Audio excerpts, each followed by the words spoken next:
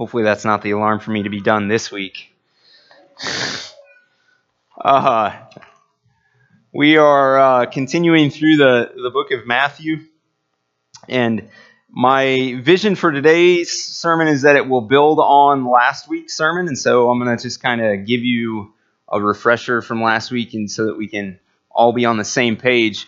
Last week we talked about the leper and Jesus touching the leper, and I talked about how for me it's important for me to identify with the leper, to remember that I have sins, to remember that I have brokenness, that I have these sores on my sort of spiritual body, and that Jesus is not passed to the left or to the right, but he looks at me and touches me and embraces me and heals me and makes me clean. And we talked about how Jesus goes around and he does this not just for lepers, but he does this for everybody kind of who is unclean, everyone who is not good enough, everyone who is somehow unseemly or unwanted. And the leper is the kind of the absolute furthest extent of that idea.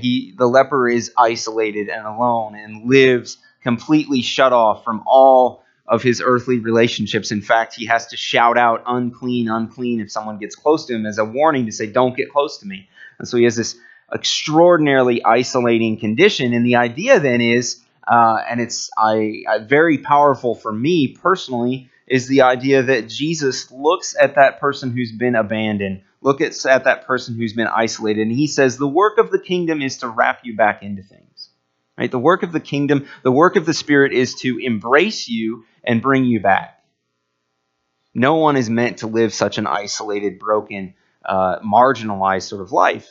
And so we're looking now at a little bit. I think that is a really excellent kind of microcosm of Jesus' whole ministry. Okay, and I want to remind you that this is not this idea of Jesus being there for the broken, of Jesus reaching out to the lowest of the low, is not just something that happens in Jesus' lifetime, but the early church. And the really, really, really early church, the people who wrote the New Testament, believed the same sort of things about Jesus, that ministry continues to take place. That Jesus didn't just do this on earth with lepers, but he continues to do it with people. And the kind of classic sentiment is from James chapter 4. And earlier in this, he actually says, God opposes the proud, but gives grace to the humble. But here he says, humble yourselves before the Lord, and he will exalt you. So I want you to take away from that this idea that Jesus is out there for the broken, the idea that Jesus is out there for those who don't deserve it, the idea that Jesus is moving and looking for people who are isolated, people who are alone, people who are hurting, and he's ready, that the work of the kingdom is to wrap them back in to the love of God and to the love of neighbor. To do that is not just something that stops with Jesus' earthly ministry. That continues. And I think there's a second reason I wanted to quote James to you. And the second reason is that the book of James is written to people who are already Christians. Right? So too often we think of ourselves as the humility thing is the thing you do to get in. Right? It's the thing you get into the kingdom of God through being humble and repenting. And so I just maybe do this one time. So the leper only has to be humble before Christ, fall at his knees one time and beg for mercy, and then he goes on and things are now different. But that's not the point. It's not just about conversion. It's not just about salvation. We in our everyday lives as Christians must also continually take the posture of humility before Christ, and he will continually reach out and exalt us, lift us up, and care for us and teach us. He will continually do that. Now, as another kind of point of clarification, this idea of kind of this upside downness, right? Because we look out into the world today and we see people who are exalted by all sorts of things. They're exalted by, how good they are at sports, right? We just finished the NFL season, so now everybody's going to start paying attention to basketball more. And you've got these athletes who are are given extraordinary amounts of attention. I joked last week about how, we will pay people millions of dollars to do the pregame show to talk about these athletes. I mean, that's how their glory in our social sphere extends so far that the people who talk about them are still worth millions of dollars. Process that. That's kind of crazy. That's social exaltation, right? And so we have this kind of system of our own for exaltation, of how exaltation works.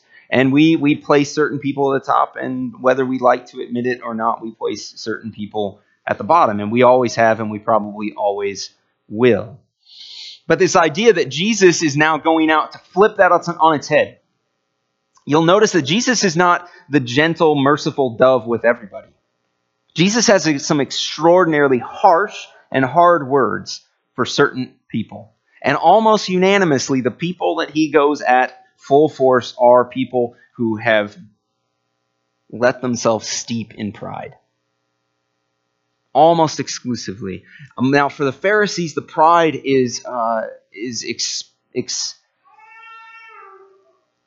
it works itself out. It sort of flows out from them. Their pride flows out from them through the way that they treat people who are not good enough, right?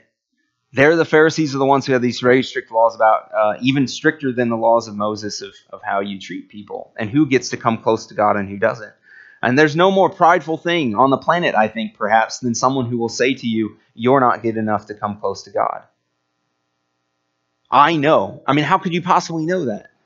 And so pride, when Jesus comes full force at them, he comes full force particularly at their pride. And so Zechariah, who's the father of John the Baptist, he sings this song or this prophecy that Luke gives that I think gives us another light into this idea that Jesus' work is this upside down, this flipping of the system. He says, by the tender mercy of our God, the dawn from on high will break upon us, to give light to those who sit in darkness and in the shadow of death, to guide our feet into the way of peace. He's going and he's looking. He's out there. The dawn is breaking for those who live in darkness. If we refuse to admit our darkness, we will miss that. If we refuse to admit our need for it, we will miss it. And so in this passage that I think Ivy read this part, in Matthew chapter 11, he says, I thank you, Father, Lord of heaven and earth, because you have hidden these things from the wise and the intelligent and have revealed them to infants. Have revealed them to infants. Now, just before this, the paragraph before Jesus says this, he's lamenting the fact that he's been going around Galilee and people have not been repenting and accepting the kingdom. People have been resistant throughout Galilee, this Jewish area. And he says, if I had gone to Tyre and Sidon and performed the works that were performed in Capernaum, Tyre and Sidon, not Jewish. These are not people who should know anything about God. These are people who would have probably despised both God and his people. And he says, if the works had been done there, I'm telling you, they would have repented. And so, and he's lamenting. He even says, I don't have no idea what this means. This is one of those things where I think maybe you should leave it as sort of metaphor and not try to break your brain to figure out what it means. But he says it will be better for those in Sodom and Gomorrah than it was for the people of Galilee who rejected him. I don't know how it gets worse than sulfur fire falling from the sky. I don't know what that means, but I'm going to leave that to him. It's rough stuff, right?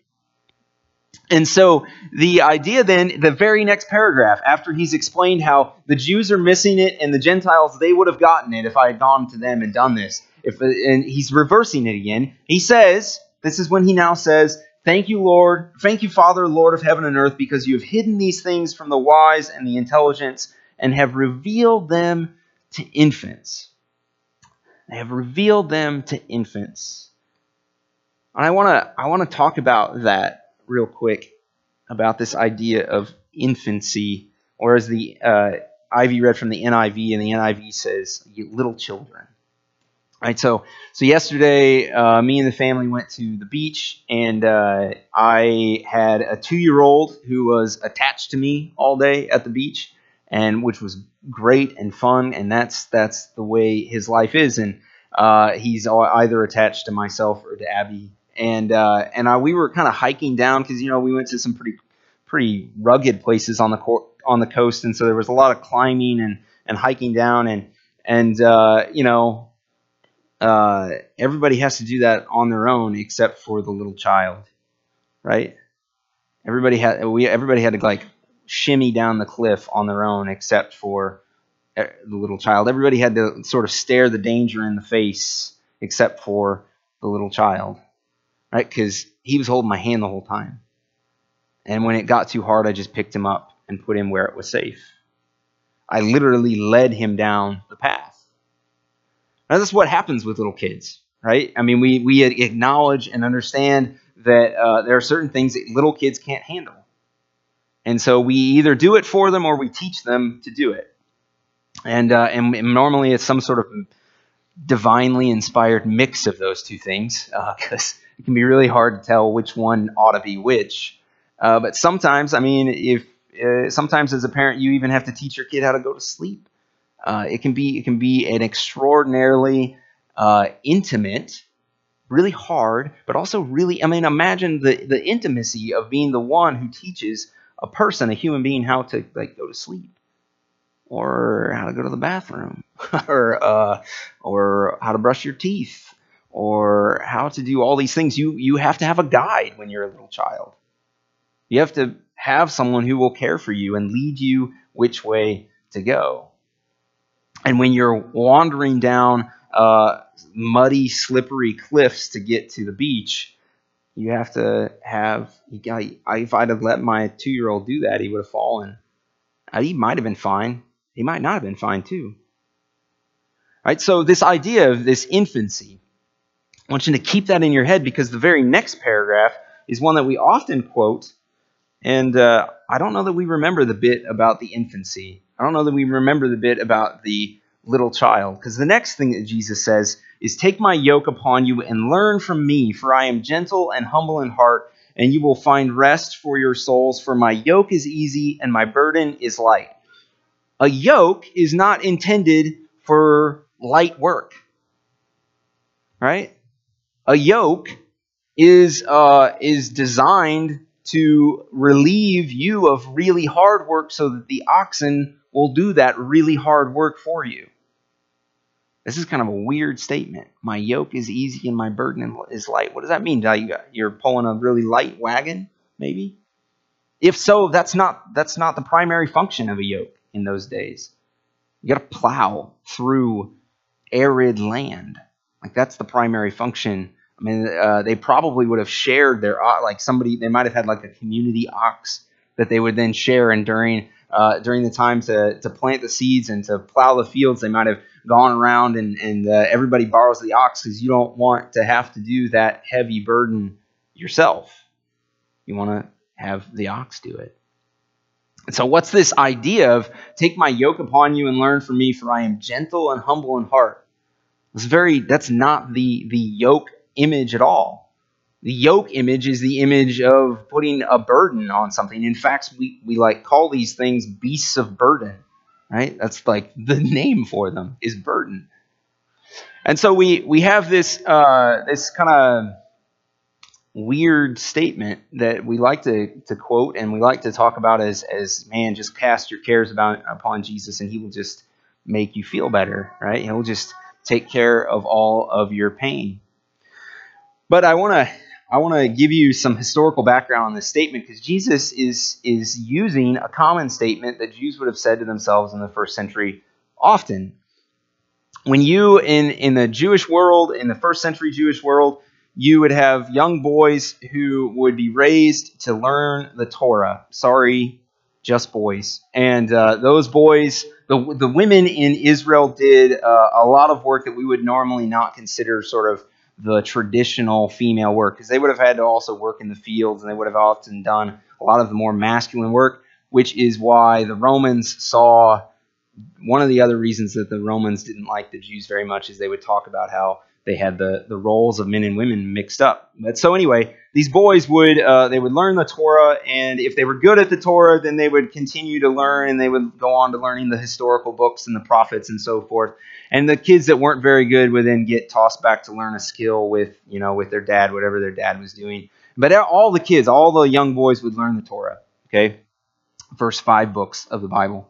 And then, and as they got better and better and better, after they went all the way through the Old Testament, and they had kind of mastered that idea, mastered the bit of the whole Old Testament, then they could choose to become a disciple of a rabbi. Okay, disciple of a rabbi. Now, Jesus is called rabbi a number of times. Anytime you read the word teacher, somebody's basically calling Jesus rabbi. So a rabbi was the de facto religious leader in a town, and you could choose to become a disciple of that rabbi. And when you chose to become a disciple of the rabbi, this is what you were said to have been doing. You were going to take that rabbi's yoke upon you. All that rabbi's teaching was the yoke, and most of those rabbis bragged about how hard their yokes were, and about how heavy the burden was of their teaching. About it was sweet and good, but heavy and hard and awful. And so when Jesus says this, is take my yoke upon you and learn from me, for I am gentle and humble at heart. There's this other bit about it just before this sentence where Jesus says that basically God the Father has given him all things and has entrusted him in all things, and you cannot know God without first knowing his Son. You cannot know God without first knowing his Son. Which means that God, if Jesus is gentle and humble in heart and wants you to learn from him, therefore God is humble and gentle and wants you to learn from him. And God and Jesus want you to take his yoke upon you. And you will be treated like an infant when you take that yoke upon you. Certainly there is hard ground to plow. Certainly there are difficult seasons ahead. Certainly there will be painful times. But you will not be left with the yoke all to yourself. This Father and his Son will hold your hand. If you will humble yourself, if you will admit that you are an infant, if you will lower yourself over and over again, if you continue to take the posture, I'm not going to lead my own way, I'm going to follow. If you will humble yourself and say, it is not my will, but your will that I wish to be done. If you continue to do that, he will hold your hand and you will do the work, but it will be light. It will not break you. You will be treated as an infant. He will care for you. It's a fascinating sort of mashup of a couple of different images. And it actually is. It made me think about the story of the Israelites when they were enslaved in Egypt. And a lot of times we kind of end the story. Like, I mean, this is like my 8th year of preaching here, and I've never preached through Deuteronomy and Numbers and Leviticus because it's like painful, right? To get through some of that stuff. It can be hard. And maybe now I'm going to have to, now that I've said that out loud. But run for the hills. No, we like end the story, right? In our mind, it's all about Exodus, and it's all about God shows up and the Father, right? Israel is his child, right? The Father shows up and he breaks the bonds and he frees them. And we love that story.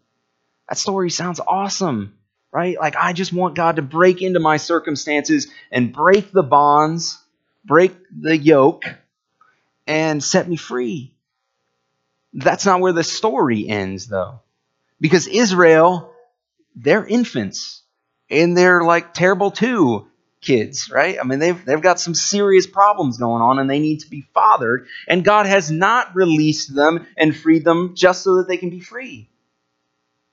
He has asked them to do work, and he has promised that he will guide them in that work. And so Deuteronomy, Numbers, and Leviticus, those 3 books are all teachings. It's like, okay, now I've released you, I've broken the bonds, and now you're free, but now hold my hand and I will guide you like a child through the wilderness, and I will teach you how to be my people.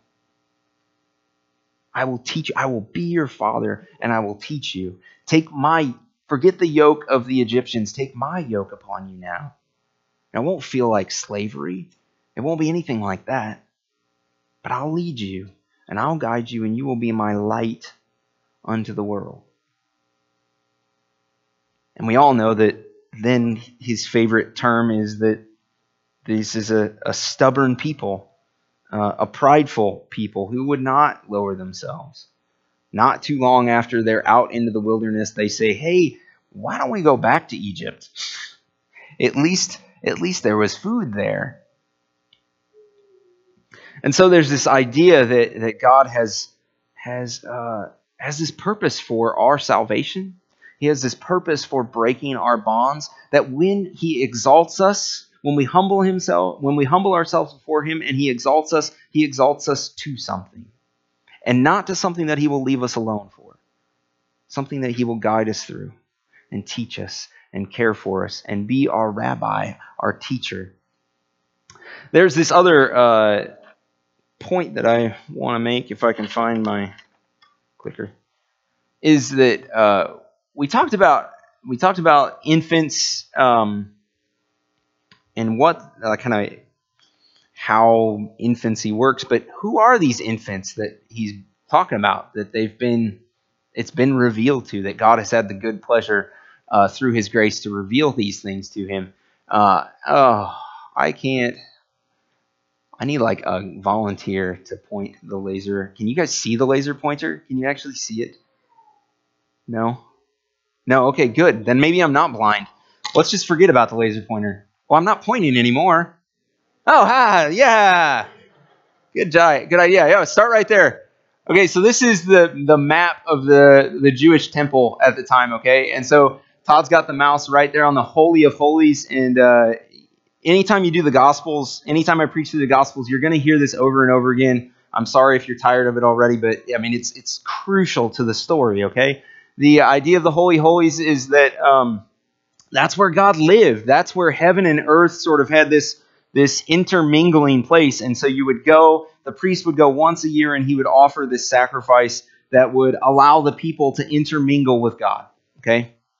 And so come out a little bit. This is the sanctuary. This is the place where priests would go, and they would offer incense, and they might offer some other types of sacrifices, not the one sacrifice that's skipping my brain at the moment. But they would go and they would do these things, and there they'd be doing sort of ceremonial duties. Let's come out a little bit further. If we don't need to talk about the porch. Go to there, right there. So that's the altar. That's the place where they would actually sacrifice the animals. This is where they would have the fire and do the sacrifice. On the Passover, they would actually do that on 2 different days. They would have so many people that were sacrificing for the Passover. They would do over and over and over again, all day long for 2 days. They would sacrifice the Passover lambs. So this whole area where this is, stay right in there. That white space, that is the priestly court. So only a priest can get there. And there are these gigantic thick walls between the priestly court and the sanctuary, and then there's a big curtain, the curtain that tears when Jesus is crucified. That curtain is between the sanctuary and the Holy of Holies. And so this white space is the court of the priests. And so you had to be a ceremonially cleansed priest to get in there and do your function, okay? So go to this little blue rectangle there. Yeah. So that is called the court of the Israelites. Now, any clean, righteous Jewish man could go in there and he could witness kind of what the priests were doing. But that's as far as he could get, right? God's dwelling place, he can't see it. He can't touch it. He can't do anything with it because it's through those walls, and he's not clean enough. He's not anointed to be able to do that. Now come out a little bit more. This is the court of the women's court, or the court of women. So ceremonially clean Jewish women could go into this space, okay? This is where they could get. So they're even further out. So you've got one priest once a year who can get to God and represent the people and make the sacrifice. And then you come out further and you've got the priests who are called and ordained and are allowed to do a closer function. And then the men are a little further out. And then the women are even further out. So now go to the outside of it. And this I couldn't find a map that had this part. But now there's like this big market. And this is the court of the Gentiles. Okay? This is the court of the non-Jews. Anybody could kind of go into this court.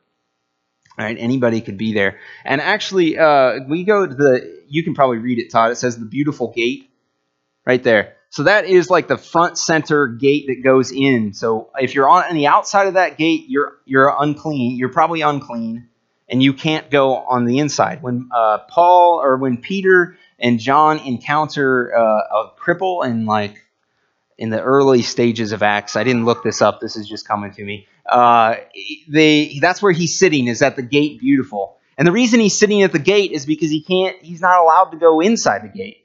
He's not allowed to go inside. He's not allowed to get any closer to God than that. Because he's unclean, because he's broken, because he's crippled. Okay? And so there's this whole system of pushing people further and further and further out. Everybody who has to stay in that court of the Gentiles, okay, on the outside, as far away from God kind of symbolically as they can be, those are the infants. Those are the people, Jesus says it another time, that the prostitutes and the tax collectors, they're like running into the kingdom of God, while you Pharisees, you clean Jewish men who maybe hang out in this space really close to God, you're missing it. The infants are the ones who are out. The infants are the ones who have been pushed away.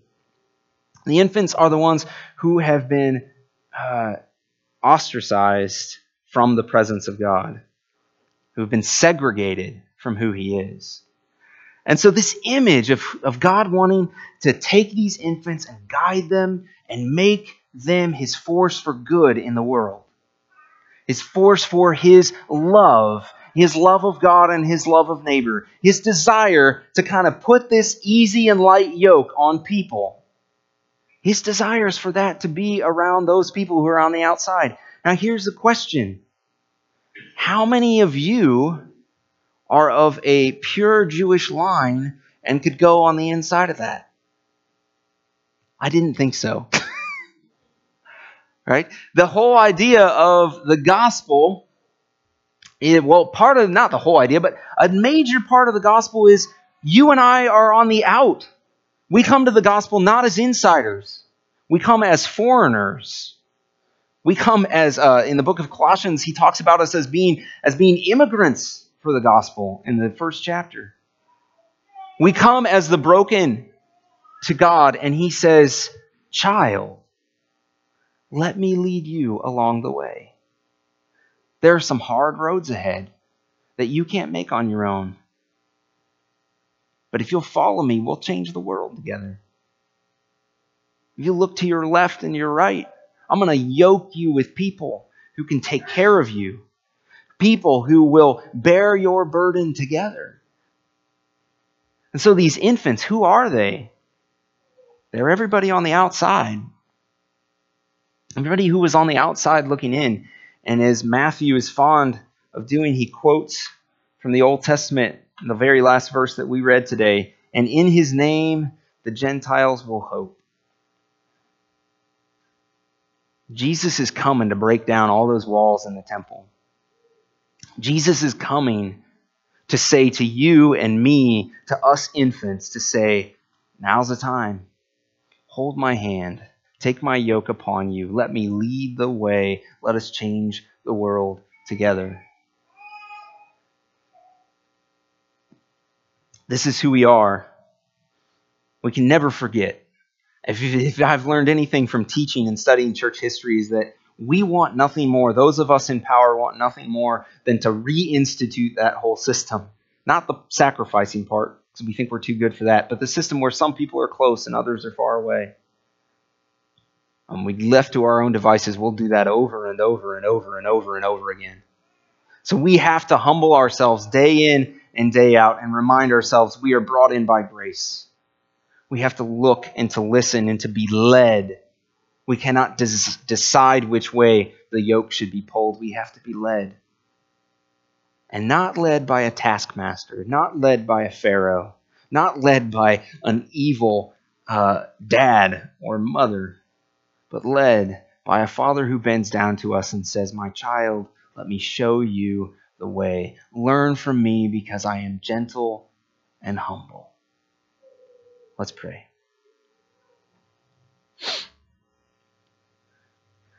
God, I thank you that you don't just leave us to our own devices. I thank you that you restore us, and that as we walk down this narrow way with you, that you do teach and you do restore and that you do bring us to a newness of life, that the old in us begins to die and decay and the new in you begins to be full and vibrant. And I praise you for that, and I pray that each and every one of us would just renew that process day in and day out, that we would be granted through your Spirit with an attitude of humility, that we would be thankful that this is the God that you are, and that we would get out in your fields and do your work, not of our own design, not with our own schemes and business plans and branding, but we would go with our hand in your hand, and with our brothers and our sisters at our side, and we would be led which way to go. Thank you, Jesus. And it's in your name we pray. Amen.